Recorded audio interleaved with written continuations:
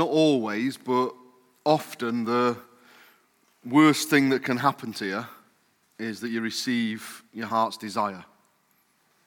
Not always, but often the worst thing that can happen to you is when you receive your heart's desire.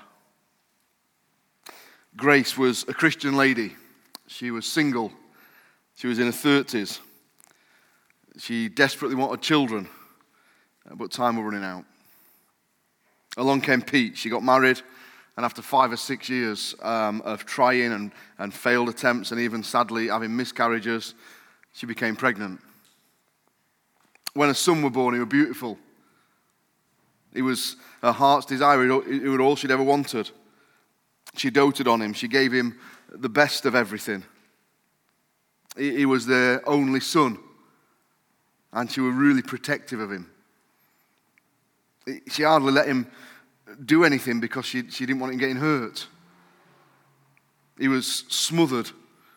When he went to school, homework and education always came first. They came before youth group, they came before kids clubs, they came before anything. And although he really enjoyed physical work, he wasn't particularly academic. But they pushed him to do his A-levels, and then they pushed him on to university to train to be a lawyer. He was their only son, and they wanted the very best for him. Pressure was too much for him. In his first term at university, he had a breakdown, and he left university. He now works on a building site. He's left home, and he hardly ever goes to see his mum and dad. Now that story's a made-up story, but it's typical of lots of stories, isn't it? Sometimes when we get our heart's desire, it ruins us and we can't enjoy it. Kids is an easy example because we all love our kids to bits. But we can make little idols of our kids, can't we? We can ruin our enjoyment that we should have in our kids by loving them too much. Now this might seem obvious, but you and me were made for God. God's created this world to be pleasant and enjoyable and lovely.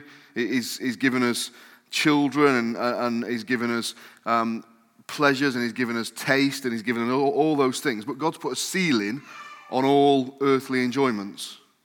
All earthly enjoyments have a limit where you can't enjoy them anymore. Children are a gift, but we weren't created to find our ultimate fulfillment and joy and contentment in our children. And when we try and do that, we ruin them and we ruin us. It's the same with sex and relationships and money and careers and health. All gifts from God, but they've all got a ceiling. We're never meant to find our ultimate joy in those things. Idolatry is when we take anything, even if it's a good thing, when we take anything and we put it first in our lives. When we make good things ultimate things. And when we do that, we end up not being able to enjoy the thing that we're trying to enjoy because we put too much burden on it.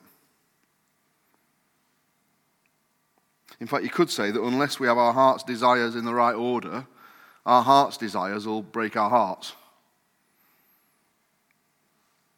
So where does that leave us with Abraham? Abraham's left everything to follow God's promise. He's given up family, he's given up money, he's given up possessions because he trusts that what the Lord's got for him is better than what he can build for himself. God's promise to Abraham, this promise of blessing and multiplying and making a great nation, it's all dependent on him having a son. And after 25 years of waiting, 25 years of frustration, the son arrives. Isaac means laughter. It had brought so much joy to Abraham. You can imagine it, can't you? Abraham's an old man. He's got so much love stored up to give. And now he's got what his heart had always desired. A son. It's a good natural desire. It's a good thing. It's a gift that God had granted him. But what will he do with that son? Can you imagine the love that Abraham would have had for Isaac? I imagine them being best mates and they're playing in the garden together, and he puts him to bed and carries him on his shoulders and reads him stories and all that kind of stuff, doting on him in his old age. It's an awesome feeling when you have kids, isn't it? The dreams and your hopes that you have for them, how are they going to turn out? But the danger is that when God gives us good things, we tend to treasure the gift above the giver. And so we read in Genesis 22, verse 1, God tested Abraham. This is what's happening. The Lord's saying, Abraham, do you love me for what I give you or for who I am?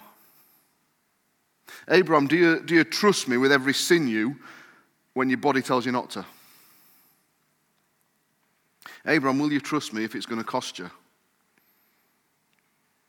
Because if you do, Abraham, I'm going to bless you. Abraham, do you believe that if you put me first, I'll provide for you everything you need? And so God tests Abraham.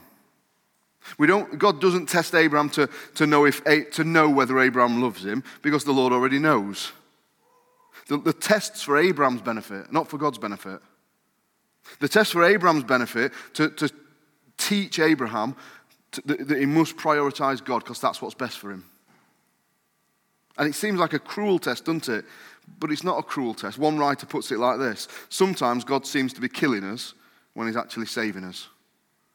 He was turning Abraham into a great man, but on the outside it looked like God was being cruel. This is the making of Abraham. If Abraham can have this son and still treasure the Lord first, it'll be the making of him. And this is the lesson of Genesis 22, that if we trust God, if we put God first, he'll always provide for us. We get to enjoy the other things. So I want to break it up in three different ways tonight. Firstly, they get shorter as they go on, but the first thing is the test. As we've already said, this is for Abraham's benefit. This is what the Lord wants to know. Abraham, will you trust me when it seems impossible? Abraham, will I really come first in your life? When it really comes down to it, will I come first? Verse 1, it came to pass after these things that God tested Abraham and said to him, Abraham, and he said, here I am. Then he said, take your son, your only son Isaac, whom you love, go to the land of Moriah, offer him there as a burnt offering on one of the mountains of which I will tell you. It's important, there are three occasions in this story when Abraham answers, here I am. On each occasion, it's his willingness to trust God and do whatever God wants him to do. Here I am, Lord. But it's a brutal request, isn't it? And this is recognized, it's a true story, but it's recognized as one of the greatest pieces of literature ever written. It gets dragged out for dramatic effect.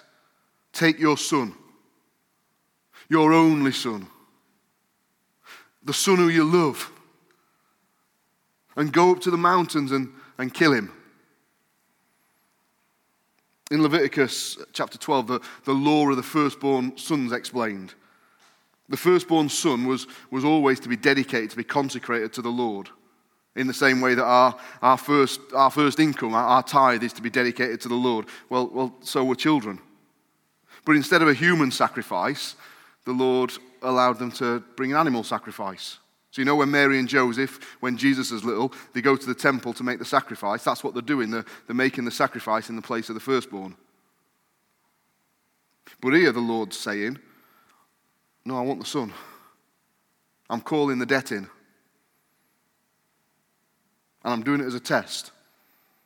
And we think, what on earth's going on? But the Lord's testing Abraham. Abraham, when it comes to the crunch, do I come first? Not only does Abraham love Isaac dearly, but Abraham knows that all of God's plans to bless the world through him all hinge on Isaac being alive. So this goes against Abraham's emotion. It goes against his intellect. It's brutal. And it's not just that he heard a voice in his head, and we think, we can all hear voices in our head. We know it's the voice of the Lord. Verse 3, so Abraham rose early in the morning, saddled his donkey, took two of his young men with him and Isaac his son. He split the wood for the burnt offering, arose and went to the place of which God had told him. Can you imagine how he must have felt that morning? He absolutely trusts the Lord, but is this too much to ask? Lord, I could do anything for you, but not that. I can't imagine how heavy his heart must have been. I wouldn't have wanted to get up that day. And we're told Abraham's up early because he's keen to obey. Can you imagine the 3-day walk to the mountain range in Moriah? And on the 3rd day, he sees the mountain. He says to his servants, right, you stay here. Me and the lad will go now. We will return. Now here's a question. Was Abraham lying when he said we will return? Was Abraham trying to soften the blow of what he was going to do? Was he trying to make them feel better? See, this was part of the test. Abraham knew that God had promised to bless the world, that the only way God could bless the world was through his son Isaac. But he also knew Isaac was going to die.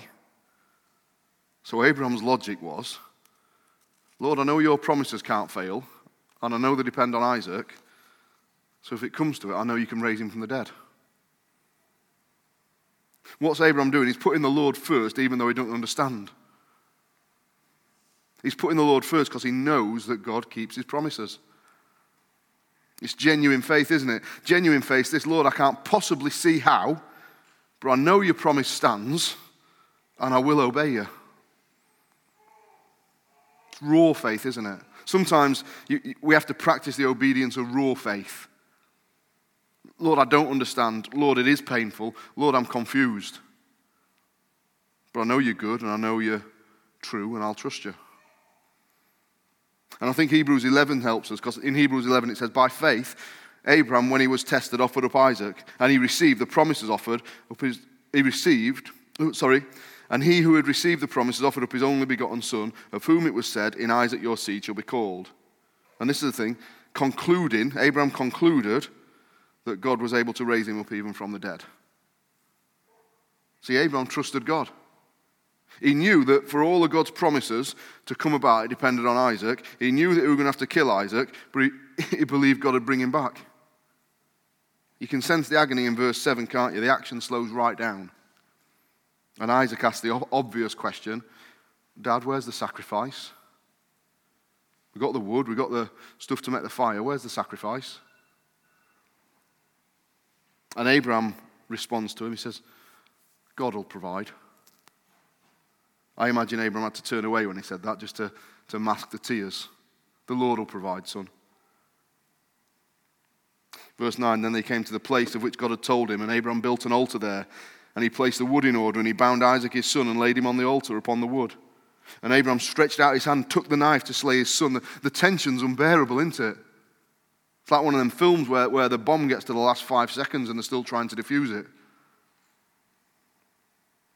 And then at the last second, the angel of the Lord called him from heaven and said, Abraham, Abraham. And he said, here I am. Don't lay your hand on the lad. Don't do anything to him, because now I know that you fear God, because you haven't withheld your son, your only son, from me. And Abraham looks up, and miraculously, there's a ram in a bush next to him. And so Abraham goes, takes the ram, offers it up as a burnt offering instead of his son. And we're told in verse 14, and Abraham called the name of the place, the Lord will provide. As it is said to this day, in the mountain of the Lord it shall be provided. See, Abraham was prepared to go through with it, wasn't he? And at the final moment, at the final second, at the final split second, the Lord says, stop. And Isaac's spared, and God has provided a substitute for him. We'll pick up the ram in a little bit, but listen, this is what faith realizes. When I put God first, he will always provide for me. When I put God first, he will always provide for me. Now, this passage is one of the greatest pointers to us of God sacrificing Jesus as a sacrifice, as a substitute for us. But I don't think that's the main lesson of this passage. The main lesson of this passage is that God provides for those who trust in him. Now, his provision's in Jesus, but the point is God provides for those that trust him. God provides for those who put him first. And Abraham does trust God. He couldn't see how, but he knew that God could work things together for good, and he does. And look at the Lord's response to Abraham. Verse 15, by myself I've sworn. You can't swear by anything greater, can you? By myself I have sworn, says the Lord, because you've done this thing, because you haven't withheld your son, your only son. Blessing I will bless you. Multiplying I will multiply you. As the stars of the heaven, as the sand which on the seashore, and your descendants shall possess the gate of their enemies. In your seed all the nations of the earth shall be blessed, because you have obeyed my voice. This is the point at which Abraham's faith's proven genuine. And the result is there's going to be blessing beyond measure. Abraham puts God first, and now he gets to enjoy Isaac because Isaac isn't an idol anymore. He gets to look forward to a legacy greater than he could ever imagine. Now that doesn't mean that if we obey God and put him first, we get everything we want. But it does mean that if we obey God and put him first, he'll provide everything we need. See, at the beginning of his walk with God, God calls Abraham and Abraham obeys. And now here in the defining chapter of his life, God calls Abraham and he obeys. Now we know Abraham's had his ups and downs. He's a bit like us, isn't he? But he's better than us, but he's a bit like us. He's had his ups and downs, but his faith's genuine. He really does love the Lord. The Lord really does come first. And that faith's tested when it's tough. It's tested and it's genuine. And 3 times in this chapter the Lord calls to Abraham, and each time Abraham responds, here I am. Because that's what faith says. Faith says, here I am. Think of some of the great examples of faith in the Bible. Moses is there at the burning bush, and he's terrified. He's got to go to Pharaoh, and he says, here I am. Samuel, the Lord calls him as a little lad, and he's got to do these things and serve God, and the Lord calls him and he says, here I am. Isaiah sees the vision of the glory of God in the temple, and he's terrified. And the Lord tells him of the judgment that he's going to bring about, and the Lord says, who will go for me? And Isaiah says, here I am. Ananias, when Paul's converted and everyone thinks it might be a trick and that Paul might have a secret agenda to kill the church, and the Lord speaks to Ananias and says, I want you to take him in. And Ananias says, here I am. Because faith says, my heart's breaking, I feel confused, but here I am. Abraham doesn't understand, he can't see how, but he knows God will provide. And it's that knowledge, we will return.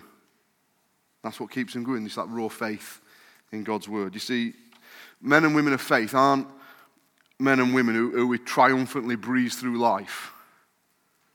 We're people with all our doubts, with all our weaknesses, with all our fears, and with shaky legs. We say to the Lord, here I am. So that's the test. This is the lesson. The lesson is God's sovereign. God's in complete control over everything. But often, the way he provides comes about as we trust. And it always comes about, his provision always comes at the right time. I think the big point of this passage is that God provides for those who trust him. God provides for those who put him first. That's what Abraham tells Isaac in verse 8, isn't it? And then in verse 14, Abraham calls the mountain Yahweh Yireh.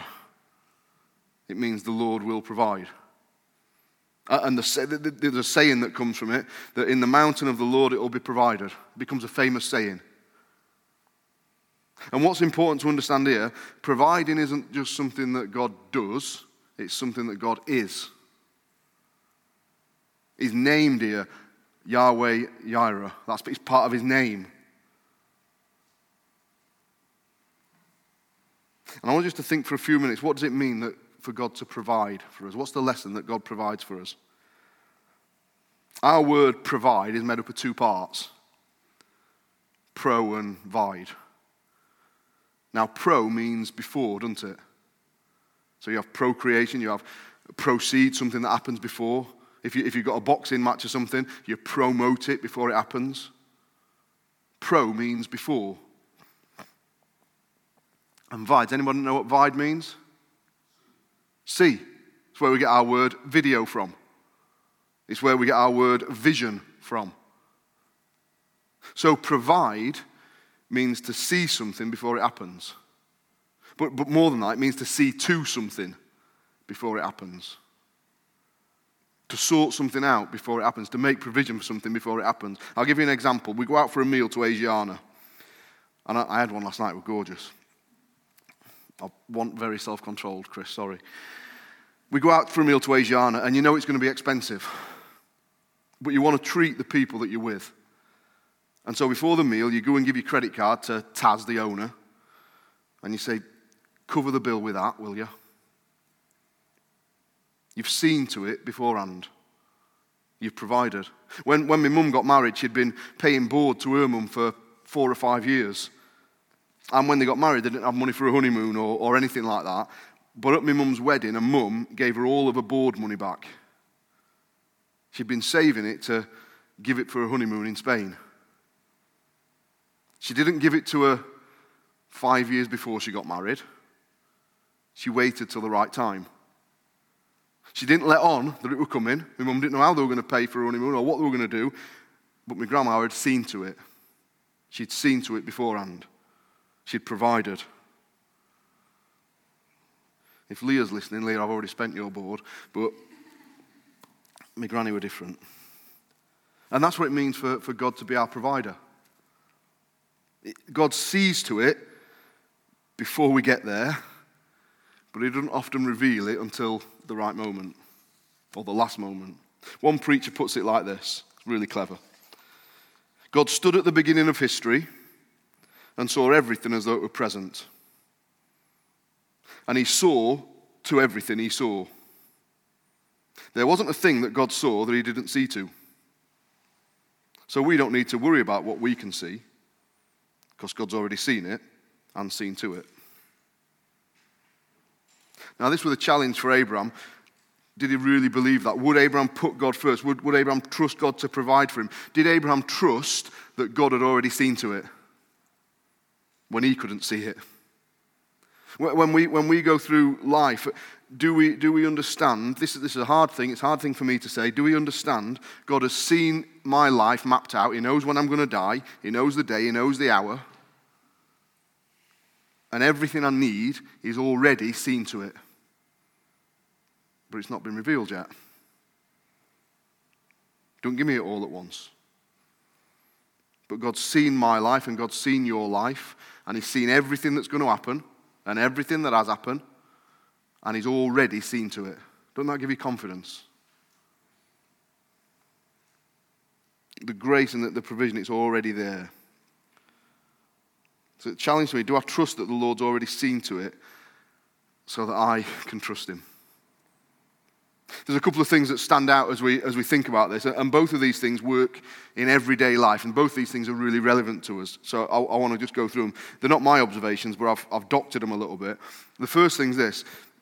This is how God's provision works. God often waits until the last minute to provide for us, or to give us the provision. And it's not to tease, it's to teach. It's to teach us to trust him completely. Imagine if Abraham had found the ram at the bottom of the mountain. He might have thought it was a coincidence. He wouldn't have appreciated the deliverance half as much, would he? But the Lord waits till the last moment so that Abraham's got no other options. Abraham knew this must be the Lord providing for me. And that's often how he works with us, isn't it? He waits until the last moment. He waits till we get to the end of ourselves. Waits till we've got no more options. And he provides. Now, the grace, the provision's always been there. He provided for us before eternity. He'd seen to it. But he reveals it at the right time.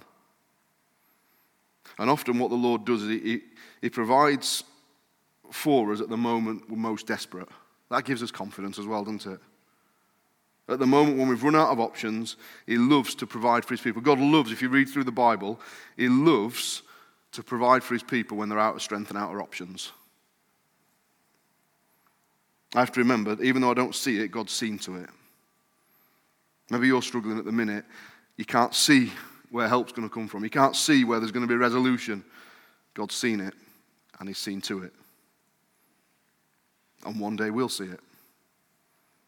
Second thing, so if God often waits till the last minute, God often provides for us as we act in faith. Now that doesn't mean that God's dependent on us. Doesn't mean that God can't provide for us if we fail. God doesn't need us at all. But often how he works is, as we act in faith, he provides. I remember loads of times when I was a kid, my dad went to Bible college and we had very little money. And my mum and dad were faithful, they were generous, they gave to Christian causes, they tithed. And I remember so many times, at the right time, an envelope would come through the door. And it'd have the exact money for a bill or something like that.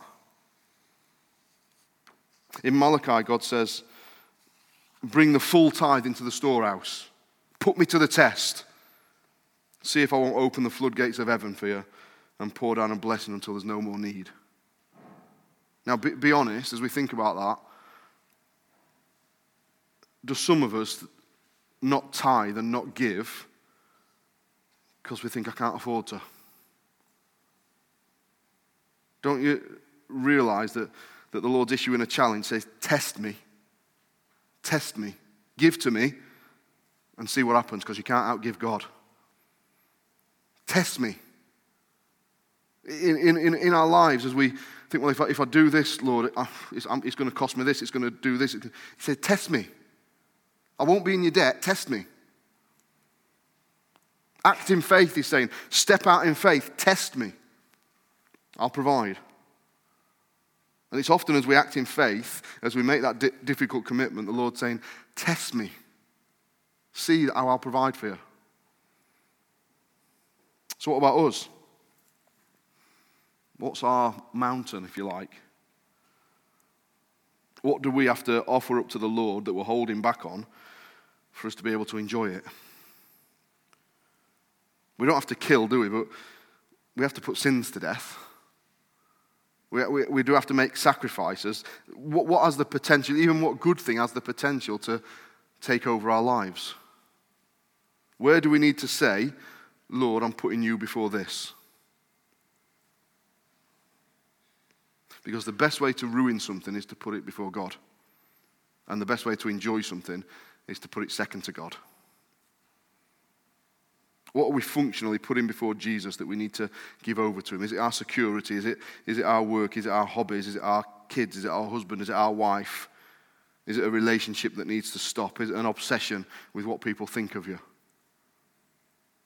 The Lord says, put me first and watch me provide for you. Third thing is this, we see the ultimate fulfillment of this. How do we know that God provides for us? It's all well and good hearing this story, but it's nearly 4,000 years old. How do we know that God still provides for us? How do we know? Yeah, all right, Lord, we have this dramatic story. Abraham's up the mountain, he's going to kill his son, and you provide for him. I get that. What does that mean for me at work on Tuesday with this situation I'm facing? How do we know that you provide for us, Lord? How do we know that on the mountain of God it will be provided? Well, hopefully you know where we're going now, don't you? Because 2,000 years later, on the exact same mountain range, God called his son, his only son, his son whom he loved. And he carried wood up the same mountain. But this time there were no ram. There were no last-minute reprieve. This time God allowed him to go through with it. And the perfect son was sacrificed in our place as our substitute so that we can have forgiveness of our sins and righteousness with God. And in Galatians, Paul says, and it happened just at the right time. And Peter says, we weren't redeemed with corruptible things like gold or silver. We were redeemed with the precious blood of Jesus, a lamb without blemish and spot. He was foreordained before the foundation of the world, but manifest in these last times here. It was seen to before the world, but it was revealed at the right time. Before the world were created or you and me existed, God had seen to it that Jesus would be the substitute for our sin. He saw to it before the world were made, but then it was revealed at the right time. Stunning, isn't it? In Romans 8, Paul uses the exact word order that's used to describe Isaac, to describe Jesus, the only son who God loved. See, the Lord stopped short of allowing Abraham to kill his son, but he then doesn't hold back with his own son. And that's why we know that he'll provide for us. Ultimately, this is why we know that God will provide for us in our crisis. Paul says in Romans 8, doesn't he? If God didn't spare his own son for us, how will he not freely give us all things? If he's given his son, he's not going to lose us on the way home. If he's given his son, he's not going to leave us. If he's provided his son, he's not going to say, well, I already provided my son, I'm not providing anything else. And so Paul goes on in Romans 8 that we can face anything now, even if we can't see it, because we know God's seen to it in Jesus. And so the lesson from Genesis 22, of course it's teaching us about Jesus as God's ultimate provision for us. But the point is this, we put God first. We give to him, we serve him, we trust him, we test him in that way. And as we do that, we'll experience his provision now and in eternity. And we need the Holy Spirit to apply that to our hearts, don't we? Because, and I'll say things similar to this regular, I could stand here now and say, I believe what I've just preached absolutely, that God has seen to everything and he's going to provide for everything, except my circumstances at the moment. I can see how he's seen through them in the past, but my circumstance that I'm in now, oh no, that's out of his control. And so we need to pray that the Holy Spirit will apply this to our hearts, don't we? Let's do that now. Father, we thank you that you are the God who provides. We thank you that you provide our daily needs. We thank you that you've seen to it before we get there. We thank you most of all that you provided Jesus, the substitute that ram pointed to. We thank you for his perfect obedience. We thank you that he always put you first. We thank you that you've given us all that we need to be forgiven and to live. Lord, make that real to us tonight as we maybe go home to different situations and get up for work tomorrow for different situations, or maybe in weeks to come have difficult situations. Help us to see that as we put you first, that you've already seen to it. We need your help to do this, Lord, because in and of ourselves we'll panic and be anxious again tomorrow. Help us to put you first. And Lord, help us to see as you see. We ask this in your name. Amen.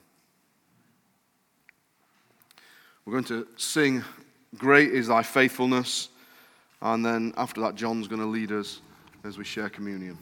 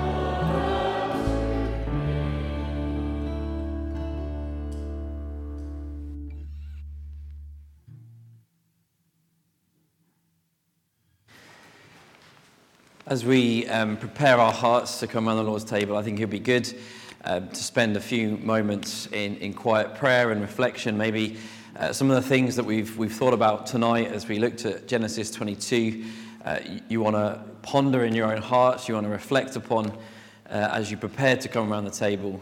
Maybe there are some things you need to bring before God tonight from some of the things we've heard today. But let's use this time now. We'll just spend a minute or so just using this time to come before God, to prepare our hearts to gather around his table tonight.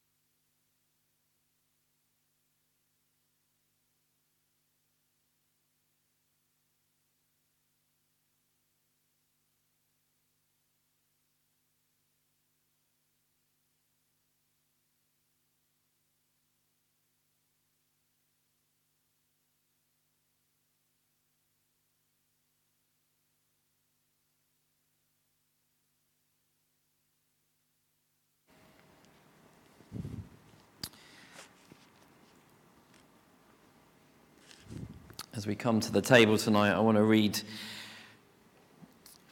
a short section from Luke 23. Luke 23, familiar passage, I'm sure, as Jesus and Barabbas are standing there before the crowd and before Pilate. We read these words in Luke 23. Pilate called together the chief priests, the leaders and the people, and said to them, "You have brought me this man as one who misleads the people. But in fact, after examining him in your presence, I have found no grounds to charge this man with those things you accuse him of. Neither has Herod, because he has sent him back to us. Clearly, he has done nothing to deserve death. Therefore, I will have him whipped and then release him." Then they all cried out together, "Take this man away, release Barabbas to us." He had been thrown into prison for a rebellion that had taken place in the city and for murder. Wanting to release Jesus, Pilate addressed them again, but they kept shouting, "Crucify, crucify him." A third time he said to them, "Why? What has this man done wrong? I have found in him no grounds for the death penalty. Therefore I will have him whipped and then release him." But they kept up the pressure, demanding with loud voices that he be crucified, and their voices won out. So Pilate decided to grant their demand and release the one they were asking for, who had been thrown into prison for rebellion and murder. But he handed Jesus over to their will. The guilty one goes free. The innocent one is put on the cross. It is really, as we think about it, and we say it so often, it is amazing. In many ways, I suppose we would say it's outrageous, isn't it? That the guilty one gets to go free, and Jesus, the innocent one, is sentenced to death. I'm always struck by that song that we sometimes sing. What kind of love is this? And it reminds us that he who had done no wrong was crucified for me. I am the guilty one, yet somehow I go free. As we come to the table tonight, I hope that reminds us that we don't come to the table because we deserve it. We don't come to the table because we've done anything worthy of coming. We don't deserve God's grace. We don't deserve to go free. And yet somehow, as we've thought already tonight, Jesus went to the cross so that we, the guilty ones, we, the undeserving ones, go free. And so as we drink this cup and eat this bread, they're symbols. There's nothing magical about what we're going to do. The bread is bread. The juice is juice. But it reminds us of that amazing grace that God in Christ has poured out on us. Here at Holbrooks, the table is open to all those who know and love Jesus as their Saviour. And so I invite, if you're here tonight and you know Jesus, you live your life for him, you've surrendered everything to him, I invite you to take and eat and drink with us as we celebrate and we remember what God has done in Christ. But if you don't know that, if Jesus isn't your Saviour, if you're here tonight and you don't know Jesus, then as the elements come round, just let them pass by. Don't feel embarrassed by it, but maybe come and talk to somebody afterwards about how you can know Jesus for yourself. In a moment, we're going to distribute and share this bread and wine together. But before we do that, we're going to sing together. We'll stay in our seats. We'll sing it quietly in our hearts as we once again prepare our hearts.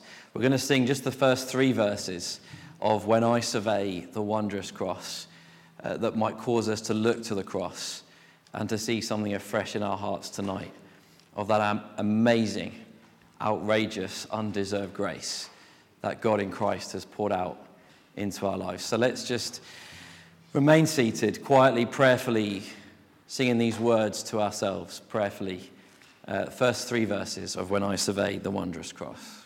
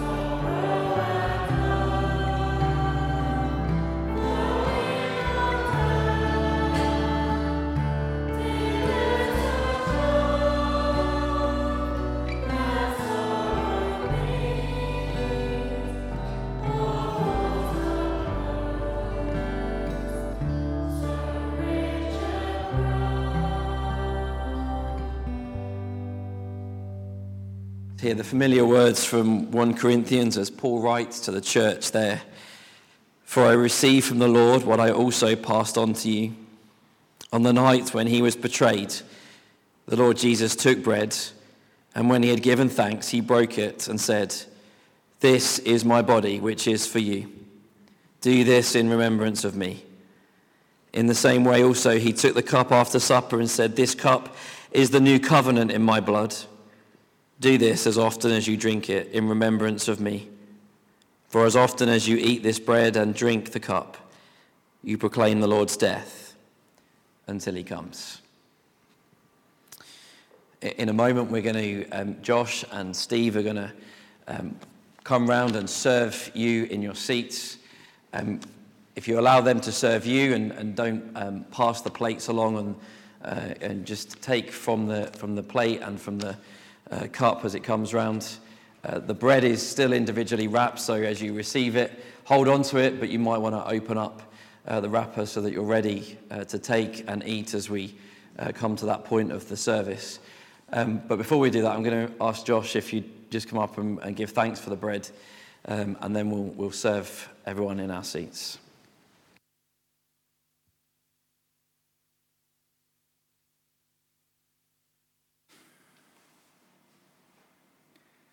Heavenly Father, we come before you knowing full well that we are guilty. That, Lord, we have fallen so far short of your glory. We have missed the mark repeatedly, and we've seen this demonstrated through your word over the last few weeks in studying the life of Abraham. Lord, these great men of faith and yet such great failures.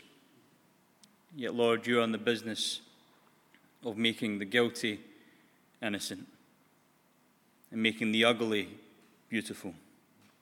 And we think of when your body was broken upon that cross, that cruel instrument of torture.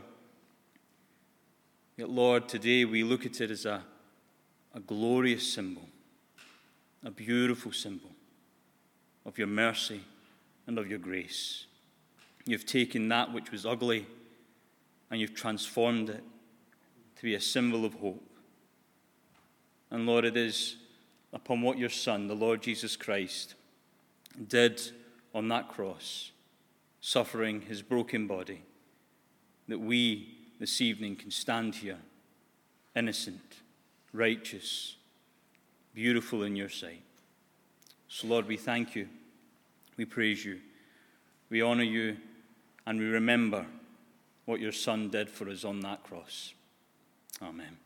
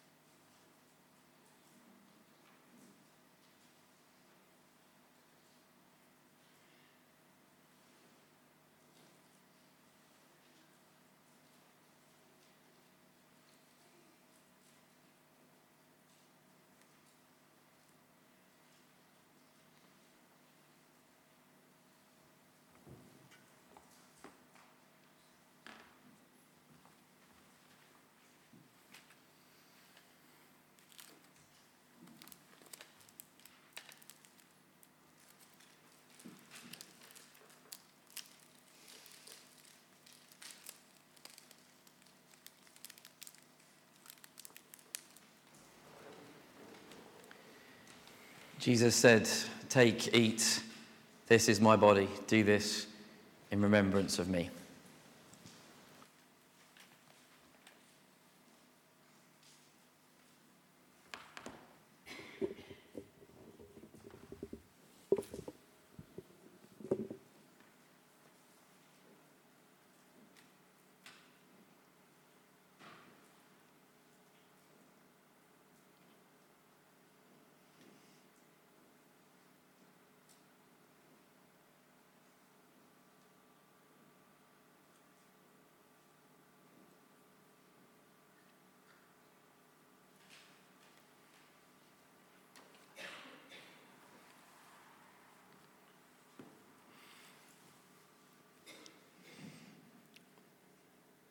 Heavenly Father, we come to you in our Saviour's name, and we give you thanks for your blood that was shed for us.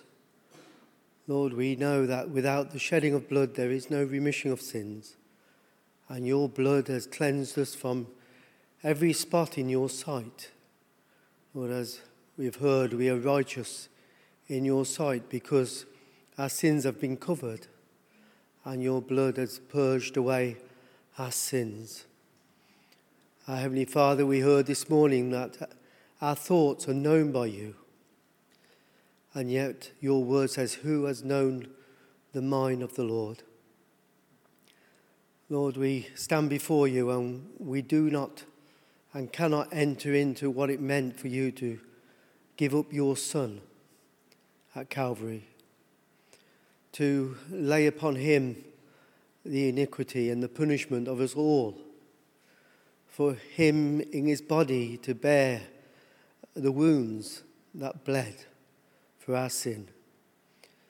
Lord, we talk about Calvary, and yet, Lord, we have no idea what it was that day when you suffered the torment, the agony for us.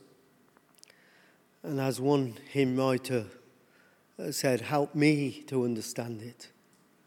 Help me to take it in. What it meant for thee, the Holy One, to bear away my sin. Lord, we only know in part. And Lord, we cannot be appreciative enough of what you have done. And yet, Lord, we know that you are the only Saviour. And your blood has made us free and cleansed us. And Lord, we thank you.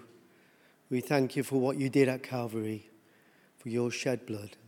In the name of your Son, the Lord Jesus Christ, accept our thanks. Amen. As you receive the cup tonight, please take hold of it and keep hold of it until everyone is served, and then we'll drink together as an expression of the one sacrifice that was given for us all.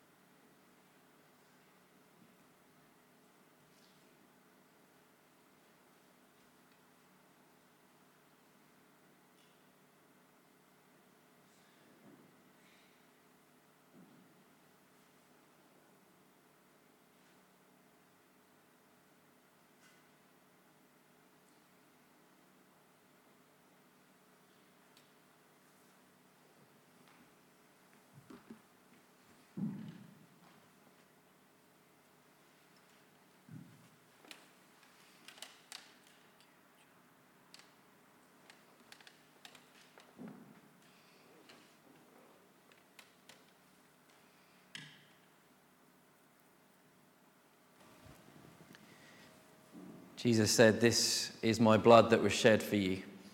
Do this whenever you drink it in remembrance of me."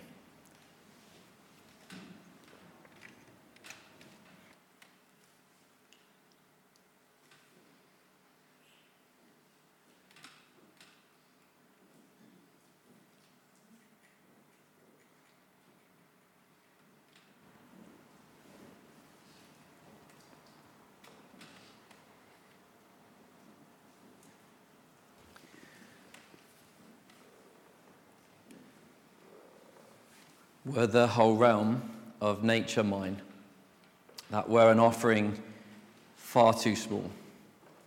Love so amazing, so divine, demands my soul, my life, my all.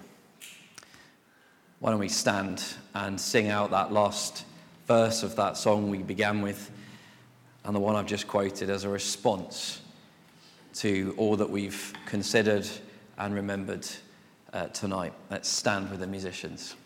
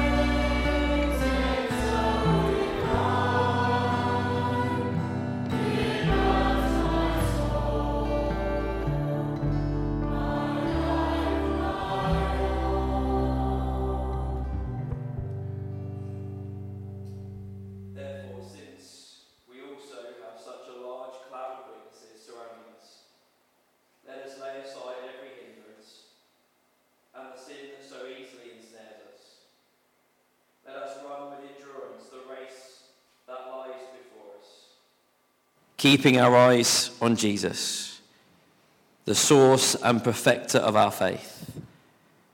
For the joy that lay before him, he endured the cross, despising the shame, and is now sat down at the right hand of the throne of God. Father, we thank you and we give you all the praise for your amazing, outrageous, undeserved grace. May we keep our eyes fixed upon Jesus tonight. May we ever be thankful to you for all that you have done for us, that we, the guilty ones, go free because Jesus has paid it all. And we ask these things in his name. Amen.